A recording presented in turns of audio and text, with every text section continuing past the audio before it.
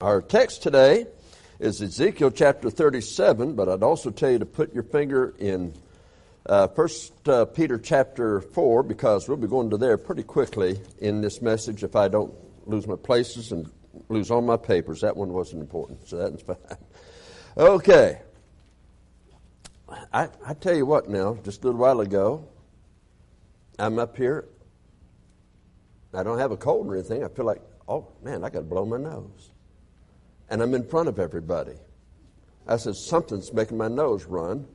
And I thought it might be Kevin. I thought it might be Josh. But neither one of them had deodorant on, so it couldn't have been them. So I got to thinking about it. No, I just didn't know. But, I don't like to blow my nose in church. Because people say, it's such a light sound coming out such a big tuba. And so I kind of watch out for it. But nonetheless, we got that over, went to the back there, and the guys in the prayer room made them pray harder. All right. Ezekiel chapter 37 is our text. Now, last week, we started this sermon that looks at 3 signs of the soon coming of Christ. Most often when preachers preach on the return of Christ, the rapture, they talk about things that are going to happen in the tribulation period, and they see the formation beginning now. But we took you to 2 Timothy chapter 3 last week to give you the first sign, and for this reason. 1 and 2 Timothy are written to a pastor and a local church. It told about their structure of their government and everything else, and their ministry within the church. And then 2 Timothy went to the ministry without the church, outside the church. But then in chapter 3, it tells us of things that are signs. It said in the last days, verse 1, and these are things that are going on in the local church. Now, those things that are there have always been manifested in the world.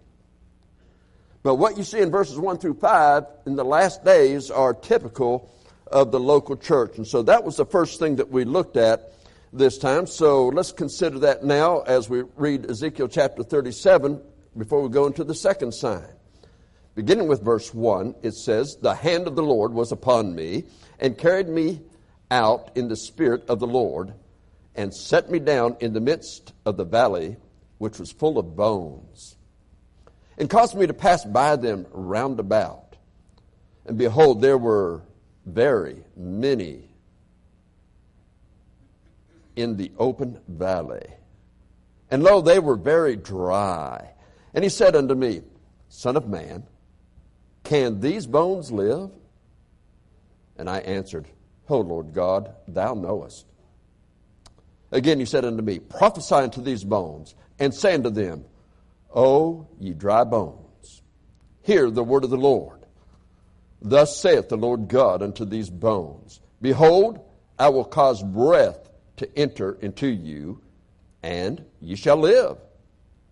And I will lay sinews upon you, and will bring up flesh upon you, and cover you with skin, and put breath in you, and ye shall live.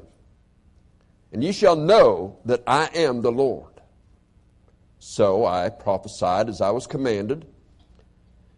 And as I prophesied, there was a noise. And behold, a shaking, and the bones came together, bone to his bone. And when I beheld, excuse me, and when I beheld, lo, the sinews and the flesh came up upon them, and the skin covered them above. But there was no breath in them. Then said he unto me, prophesy unto the wind. Prophesy, son of man, and say to the wind, thus saith the Lord God, come from the 4 winds, O breath, and breathe upon these slain, that they may live. So I prophesied as he commanded me, and the breath came into them, and they lived, and stood up upon their feet, an exceeding great army. Then said he unto me, Son of man, these bones are the whole house of Israel. Behold, they say, our bones are dried, and our hope is lost. We are cut off for our parts. Sounds like abortion, doesn't it? Therefore prophesy and say unto them, Thus saith the Lord God, Behold, O my people, I will open your graves and cause you to come up out of your graves and bring you into the land of Israel. Now shall we pray? Father, as we look at this message today, Lord, we believe that it's your word, but it's something that you've shown us because we need to be aware of these things today. So Lord, help us as we delve into the word today. I pray you'd help me to rightly divide it. Lord, I don't want to mislead anyone in any way. I want this to be your word. I pray that your very Holy Ghost would be the power in my voice that holds the attention, and thy Holy Ghost would take the message to the heart. I can't give understanding, but you can, so I pray that you would. If there is one in this auditorium who does not know that if they died today, that heaven's their home, I pray that today would be the very day they receive Christ as Savior. And we'd ask this in Jesus Christ's name. Amen. Well, as we look at this next sign here, we see the sign is the regathering of Israel into the land. Now, a lot of people say, well, doesn't that happen during the tribulation? Because there was a regathering once, and yes, there was a regathering after that. There was a regathering after this chapter was written in the Bible. As a matter of fact, it was 70 years later after the reign of Nebuchadnezzar in Babylon. Then there was a 70-year period, and then Israel was regathered. They regathered in unbelief, and they changed. Instead of having multiple gods and worshiping the different gods, now they had learned their lesson. We just worship Jehovah. But they still missed the world. And so they added a couple things in their doctrine. They said, well, we're the only ones elected to go to heaven. Haven't you heard that somewhere before in Sunday school recently? Some people are elected to go to heaven, some are elected to go to hell. Well, that's actually didn't start with Calvin. That started way back there in Israel. It went to the Catholics, then it went on to Calvin. Okay, and Calvin, by the way, learned from Pope Augustine those very lessons and just converted them to Calvinism. But I'm just telling you that that was one of the things that infected Israel when they went back into the land in unbelief. Then they wanted to be like the other religions in the world, and so they took practices into their own religion that were like the other ones, so they would be like them and yet be different. And so finally God tells them in the book of Malachi, your sacrifices, your things that you're doing make me sick. Wow. Now you think of that. Those things made God sick, just to think about it. And so, again, in AD 70, they go back into captivity, and they are there until 1948. Think of that. The probability, their mathematicians have done the probability, it's off the chart of the probability of a people remaining a people and being able to come back. In 1948, they were back in the land of Israel. It was in 1967, however, that they were back in Jerusalem. However, let me say this. They're still back in unbelief. So when you read here, and you read of the bones coming together, and then there's flesh upon them, and when he gets all of that done, you can see bodies, what was just a bunch of scattered dry bones. The dry bones are brought together, just like the nation of Israel being brought back together. And then they're scattered bones are together, and then skin comes upon them, and there are full bodies laying there, but no breath. And so he tells them to breathe, call for the winds to blow upon them, and the breath comes into them. Just kind of like Adam. Remember when he was created? The Lord still had to breathe into his nostrils the breath of life.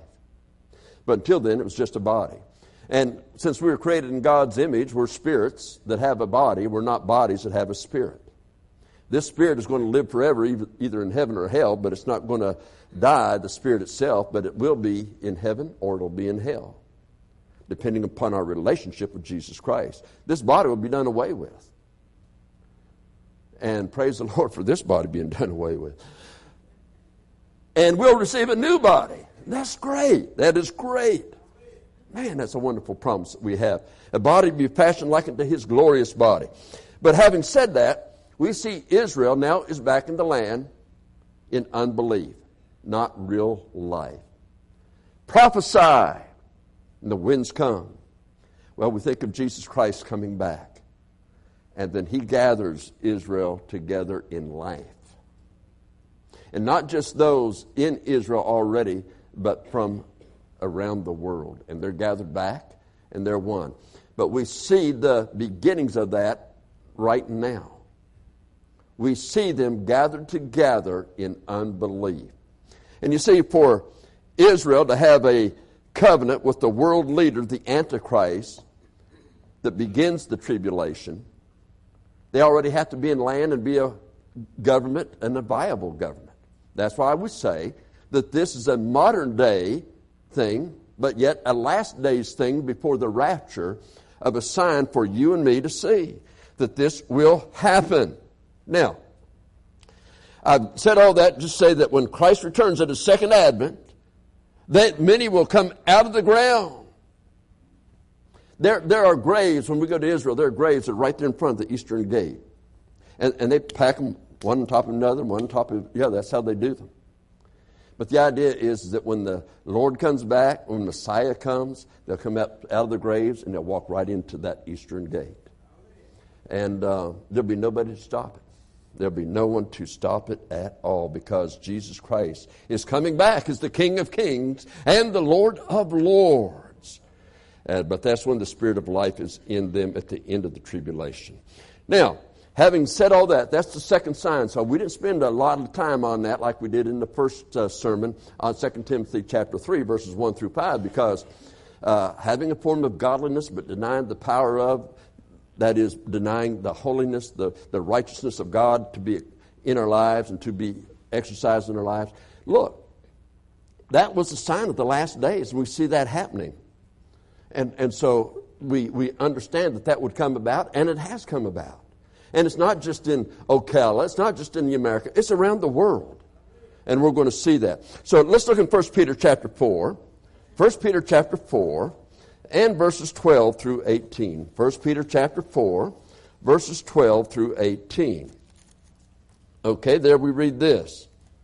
Beginning in 1 Peter chapter 4, Beloved, think it not strange concerning the fiery trial which is to try you, as though some strange thing happened unto you. Now, he's not talking about the tribulation here.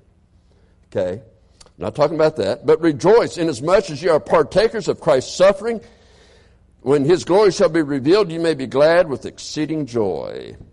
If ye be reproached for the name of Christ, happy are ye, for the Spirit of glory and of God resteth upon you.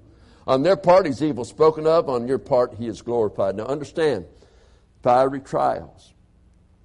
And people throughout the church age have suffered for the name of Jesus Christ. Men have been burned at the stake. The reason that we have a King James Bible is because there were men that were burned at the stake that were willing to die that we might have our Bible. So we've got that. We've got our, we have those various things of the church today because men gave their lives and shed their blood. Even in America, they came here so that they could worship God freely. And be a Bible church instead of a government church. And we have that today. Now that's under attack. That's under attack, but we do have that today. But understand, you take a stand for the Lord, all those that live godly in Christ Jesus shall suffer persecution. You're saying I'm a good Christian, but you're never persecuted. Obviously, you're not living as according to the Word of God. Now, in America, most of the persecution has been lying, it's been false accusation and things of that nature. That's the way the devil tries to work. But in many countries around the world, it's not working that way. Now let's move along there, from there. Okay? Now this takes faith, because if you're being persecuted, it's a fiery trial, then you're happy. Why? Because you have faith. You know that God is going to reward that. The person that quits because of the fiery trials that come about them is the fact that they lack faith in the eternal rewards promised by God, in the greatness of eternity. And they have no idea, as Romans 8:18 says, that the sufferings of this present time No matter what the fiery persecution, the sufferings of this present time will seem minute. That is, they'll seem like nothing in their greatness compared to the greatness of the glory that shall be revealed in us. Faith says, I can withstand because the reward's ahead. I'm looking ahead, and greater is he that is in me than he that is in the world. But then he says, but let none of you suffer as a murderer, or as a thief, or as an evildoer, or as a busybody in other men's matters. Now, I find that interesting. Nobody has a problem with murderers and thieves and evildoers as being just bad things in God's sight. Our sight too. But busybodies, those people got to say, oh, I got on the internet and I read this about that person, and boy, they want to go and spread it to everybody. That person is a busybody. That person finds out they think something and they'll go spread it. That is a busybody. God says they're on the same level as murderers, as thieves, as evildoers. Now, Andy Bloom didn't say that. God said that. Your argument is not with me. Your argument's with God. That's the Word of God. Now, unless you believe the Word of God has error, that's what God's Word says. So we go along with the Word of God, and He will never, never, never, never let you down. Just understand that. He will never, never let you down. Now, let's go on. Yet if any man suffer as a Christian, let him not be ashamed, but let him glorify God in this behalf. For the time is come. This is where you go back to the last days now, before the rapture. For the time is come that judgment must begin at the house of God. And if first begin at us, what shall be the end of them that obey not the gospel of God? And if the righteous scarcely be saved, where shall the ungodly and the sinner appear? Now, those are pretty grim words, but they're also fair warning. Okay, they're also fair warning. You can decide to get on the right side or stay on the side that everybody else is doing so you don't feel like that you're different. But my friend, when I got saved, I became a new creature in Christ. I am different. Old things are passed away, and behold, all things are become new. 2 Corinthians chapter 5, verse 17 says. So, we looked at this last time, and we saw that what's going on in the church. But now, as we look at these verses, we see that there's a possibility of persecution in these days worldwide for Christians before the rapture takes place. And that's all I'm trying to point out to you in this particular passage. Now, as in Israel before the fall, and in other countries that turn from God's way, you realize that magistrates, presidents, prime ministers, congressmen, policemen, sheriffs, and on down the line, people were put in there in those positions.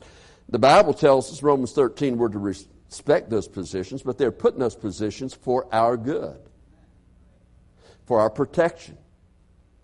When those various groups begin to turn back from morality, turn back from safety, to turn back from those things that God put them here to do, that's when God judges the nation, and God will judge all nations that forget God. That's what the Bible tells us. Doesn't talk about those leaders being saved. It talks about them turning from the ways of our Lord. And so, we see that happening, and it happens all about us. Israel, before their fall, as well as in other countries, they turned from God. They began to persecute the righteous, only to have God take their kingdom away. Don't forget, Israel, after they returned from Babylon, okay, they were there for well over 300 years. What brought about the next fall? They persecuted the church. Think about that. In Acts chapter 2, 2,000 are saved. Acts chapter 4, 5,000 are saved. By Acts chapter 6, a great multitude they can't number. That was a tremendous church in Jerusalem. Church is not there today. Antioch sent out churches. We talk about the 7 churches in Revelation. They're in Asia Minor. What happened to them? They're not there. You see, God judges His own. God judges His own, but many times the world is the instrument that comes in and judges. So we've got to be careful at all times. Yet, you say, what about the righteous that suffer all the persecution in that? Yeah. We're not looking for our rewards on earth.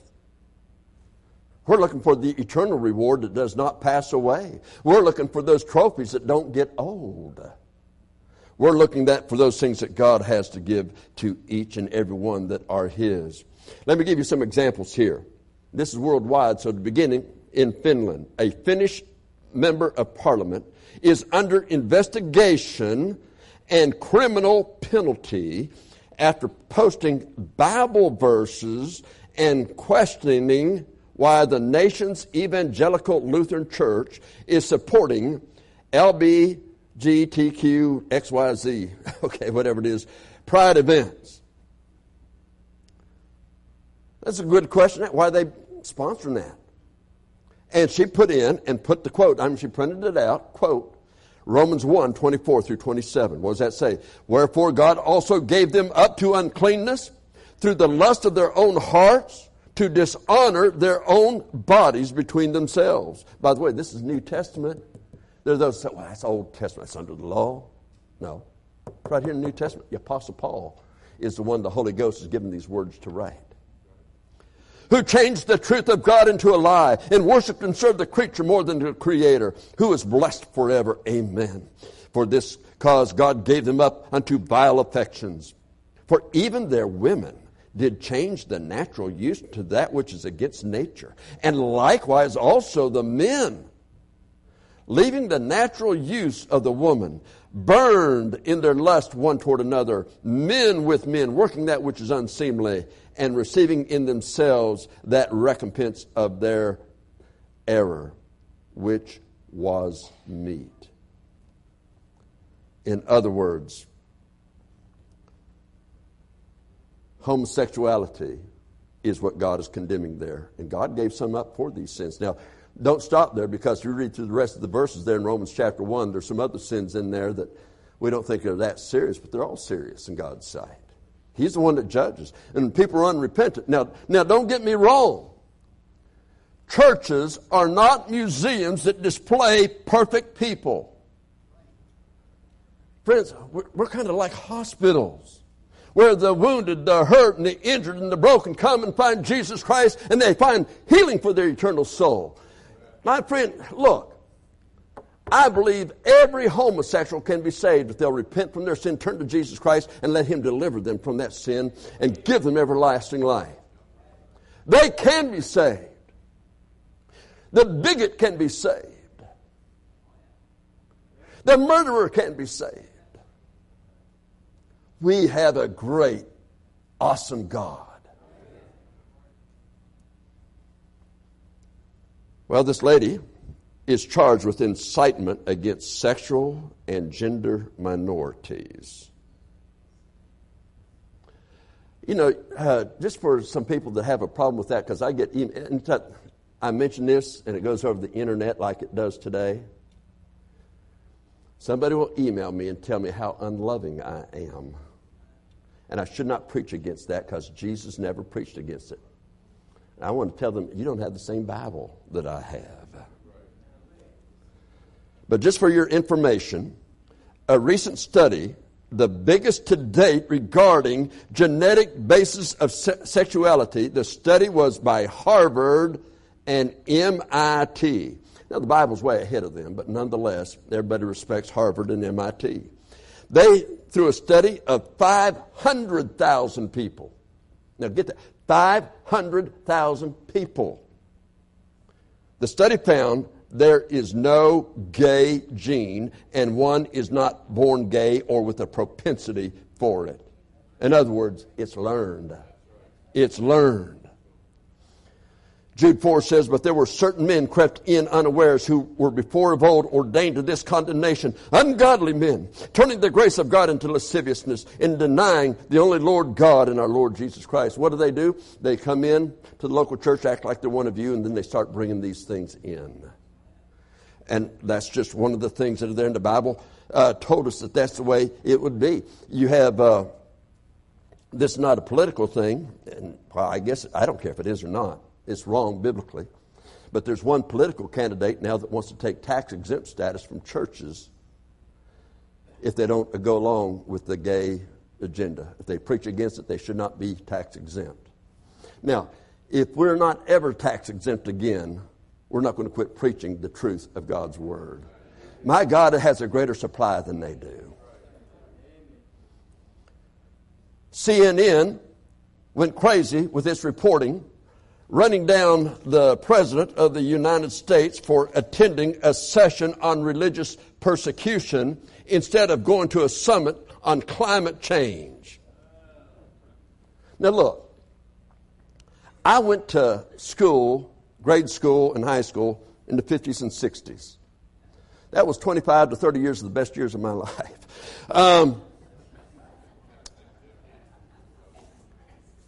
You know what they were teaching when I was in school? A coming ice age. Are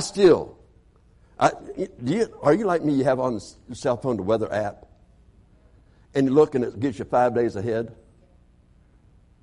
You know what? It's rarely right. Why are people believing somebody can't predict the weather for 5 days and they're just predicting all these other things? Now, let me tell you something though. Global warming is going to come. Climate change is going to come, but it's not going to be man's thing. It's not going to be cows doing it. It's going to be when God pours out judgment on this country and on this world.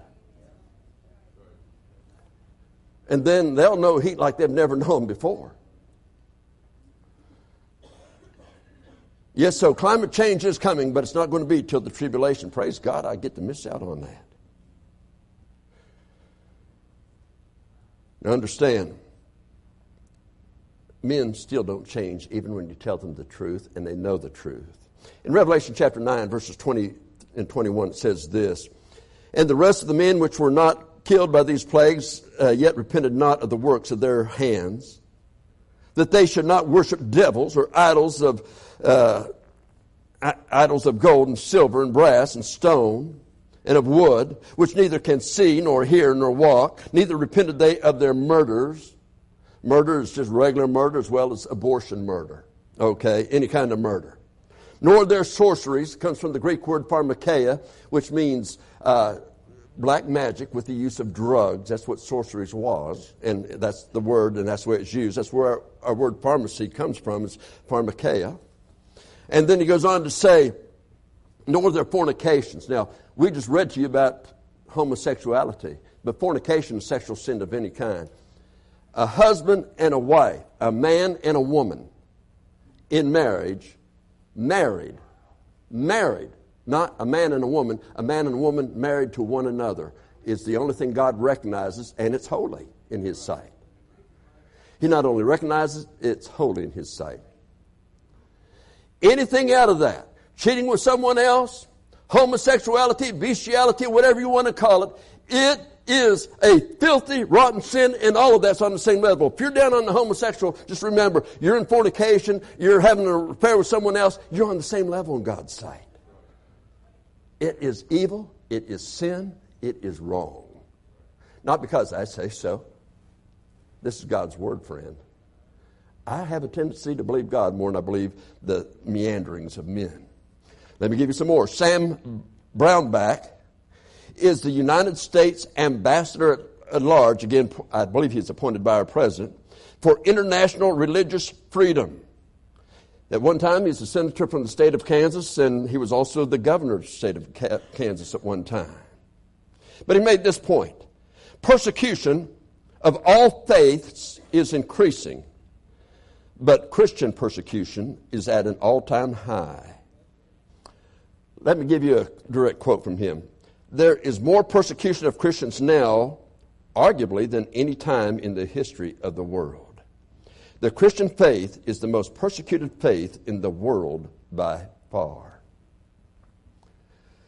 There are things that can come even before the rapture, folks. I received a email news, one of those news things that get in the emails all the time, and I was reading one. I read the news ones a lot of times, and one of the ones I was reading talked about how they could do things with a computer now. Of course, people have to have the technical ability and knowledge to do that. But they can take things from the computer and impose them to make you look bad. For an example, as I was going over that, somebody could call. And by the way, I was so shocked by this, I thought, okay, you see articles like that, the country's going to fall in the next 6 months, and it never does. So you say, what is this all about?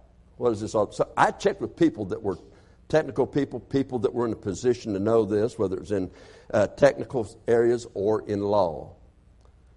The 3 or 4 people I checked with, okay, they were very high up in these things, so I know that from their knowledge that what I read was true. Okay, so let me say that. First of all, someone call you on telephone. You ever get a telephone call from those marketers? Are you married?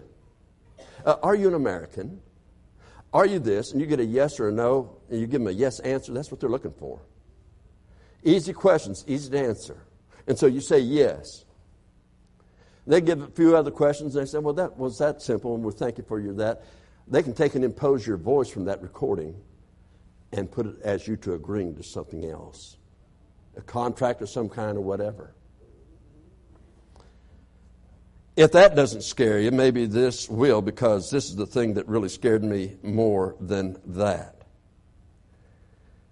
Your computers have cameras in them. I believe your cell phones do too.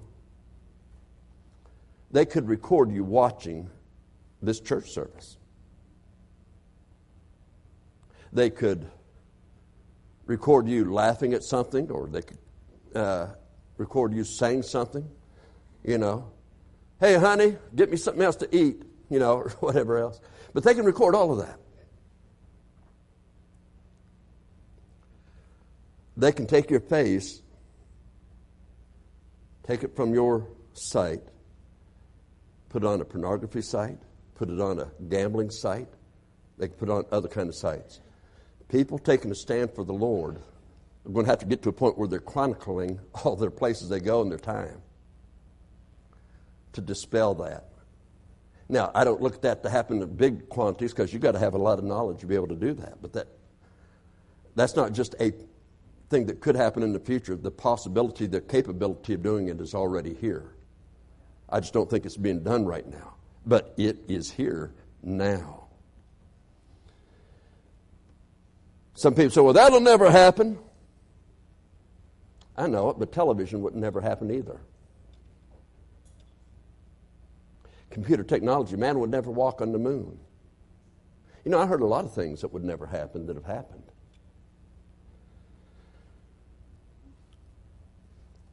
So the attacks of the future may be against Bible-preaching preachers, but not just them across this land.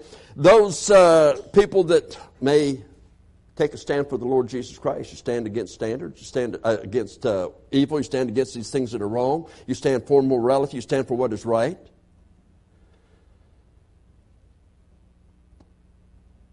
And then other times, you can be put in prison for those stands, in jail for those stands. Now, the British government has confirmed Brownback studies and warnings. They found that an overwhelming 80% of persecuted religious believers are Christians. As a matter of fact, the fact is that 10 of the worst violators of religious freedom we find that 7 are Muslim majority countries, 2 are communist countries, and I'm not sure what the other one was because I threw away the article. Okay. And was typing it together. I said, I'll remember this. It's fun being this age. Okay, I learn new things all the time. But just imagine just the things I preached today. And by the way, maybe today would be a hate thing if there wasn't a way to be saved from it. We preach these things because we love people, because we want them saved. But a person says, well, if it ever gets to that, boy, I'll stand. You won't even invite somebody to Sunday school and church. You think you're going to stand? You won't witness to a lost soul. You think you're going to stand? You live in a day when you're not going to get beat up for just witnessing to someone. And you think you're going to stand when things are like that and you go to jail, you go to prison? Wake up. Now, folks, it's the way it is. But what is so interesting about this last passage that we've just read, judgment must begin at the house of God. And maybe these are some of the things that will be, I don't know. I don't know how God's going to do it, but maybe these might be some of the things God is going to use to try to bring down the churches that go in so many different directions.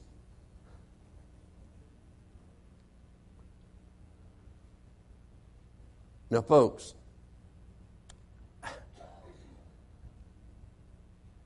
I praise the Lord when we gather crowds. But the goal is not to gather crowds to say we had this many.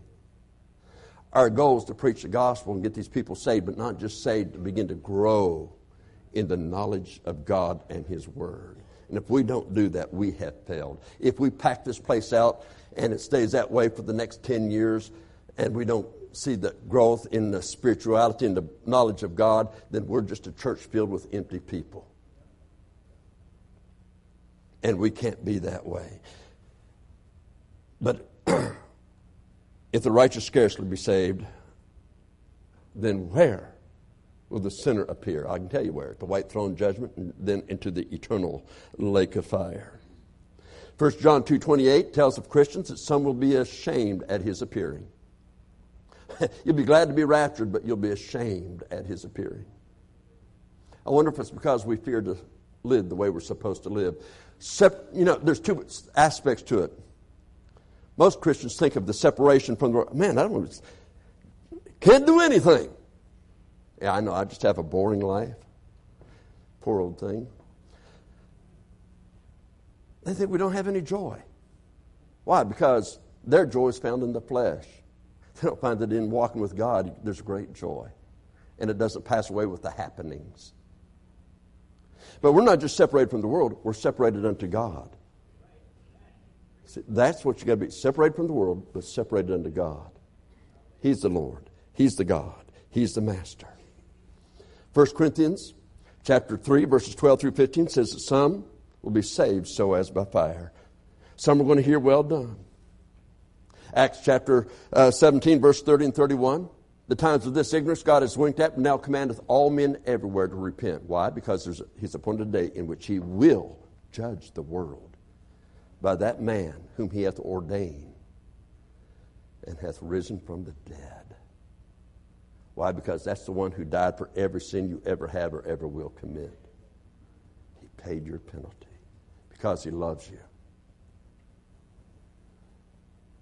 I mentioned some terrible sins. 1 Corinthians chapter 6, verses 9 through 11 points out that there's many people that were saved from those lifestyles. They were changed. And I like Revelation 22:17, theme verse in our present campaign.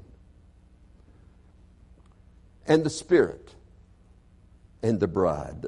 If you're saved, you're part of the bride. If the Holy Spirit's doing this, then you should be doing it. And the Spirit and the bride say, come. And let him that heareth say, come. And let him that is athirst come. You say, what is a thirst?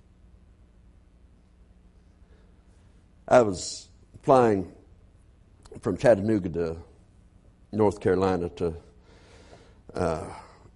somewhere in North Carolina. I don't remember. But I flew somewhere in North Carolina, that's for sure. But I was sitting on the back of the airplane, laid back in that chair. Nobody was back there. It was about a half-full plane. I thought, it's great. By myself. Been in meetings all this time now. I can fly back and enjoy myself. And the stewardess comes up there and says, "Sir, we need you to move to the front." I said, "Okay, why?" "We got to redistribute the weight."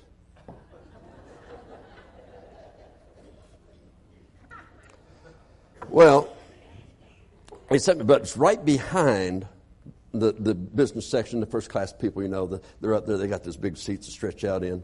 But because there was a distance between it, I could still stretch my legs out. So I went in there and sat down, had the tract that I wrote about God's plan of salvation with me. And this young lady, I'd say she's in her 30s, but she's just typing away on the little laptop thing there. And so I just said, "Ma'am, I wrote this, and this is what changed my life. I'd like for you to read it and tell me what you think." And then I just took some stuff out of my satchel and started acting like I was reading, doing that number, When she got done reading, I act like, I can't close at the same time she does, so I'll just wait a minute here and act like I'm finishing up. And so I'm doing that number, then I finish up, and I put it in my satchel, and she says, I said to her, "Well, what'd you think?" She says, "It'd been 20 years since I'd been in church, and about a month ago I decided to go back to church. I was missing something." And she says, "This is what I needed." And she told me how, as a little girl, she went to a camp and everybody was going forward, and so she went forward with them, was all excited, but that was the extent of it. She really doesn't remember that much of what she did. She realized the commitment, and I gave the high wire illustration that many of you are familiar with, and in there, and so she said, "This is what I needed, and that's what I got." So I told her, I said, "Okay, now you need to get in church." I says, "Now find a church." And I told her what kind of church to find. Find a good fundamental Baptist independent, make sure they use the right Bible, use the right kind of music and so forth. Well, I was laying that out to her. And she said, "That's interesting you say that." And I said, "Why is that?" She says, "Because I hadn't been in church in 20 years. When I went back, it was a nightclub." I said, "What do you mean?" She said, "They had these lights going and all this darkness and all this music." She says, "That's what I go to the nightclubs for." And so she said, "That's not what I was looking for." She says, "I was needing something, and I found it." She found it. Now, what's so interesting about that, I never heard from her again. The track had our church thing and the website on the back. I told her to contact me if she wanted to, but I couldn't do anything else for her. But you know what? I told her, I says, "You know what? God moved me from that seat I was liking back there up to here, which is a good seat too." I said, "There was no mistake. God wanted me here." She says, "Well, let me tell you something. I wasn't supposed to fly back till tomorrow, and all my meetings got canceled."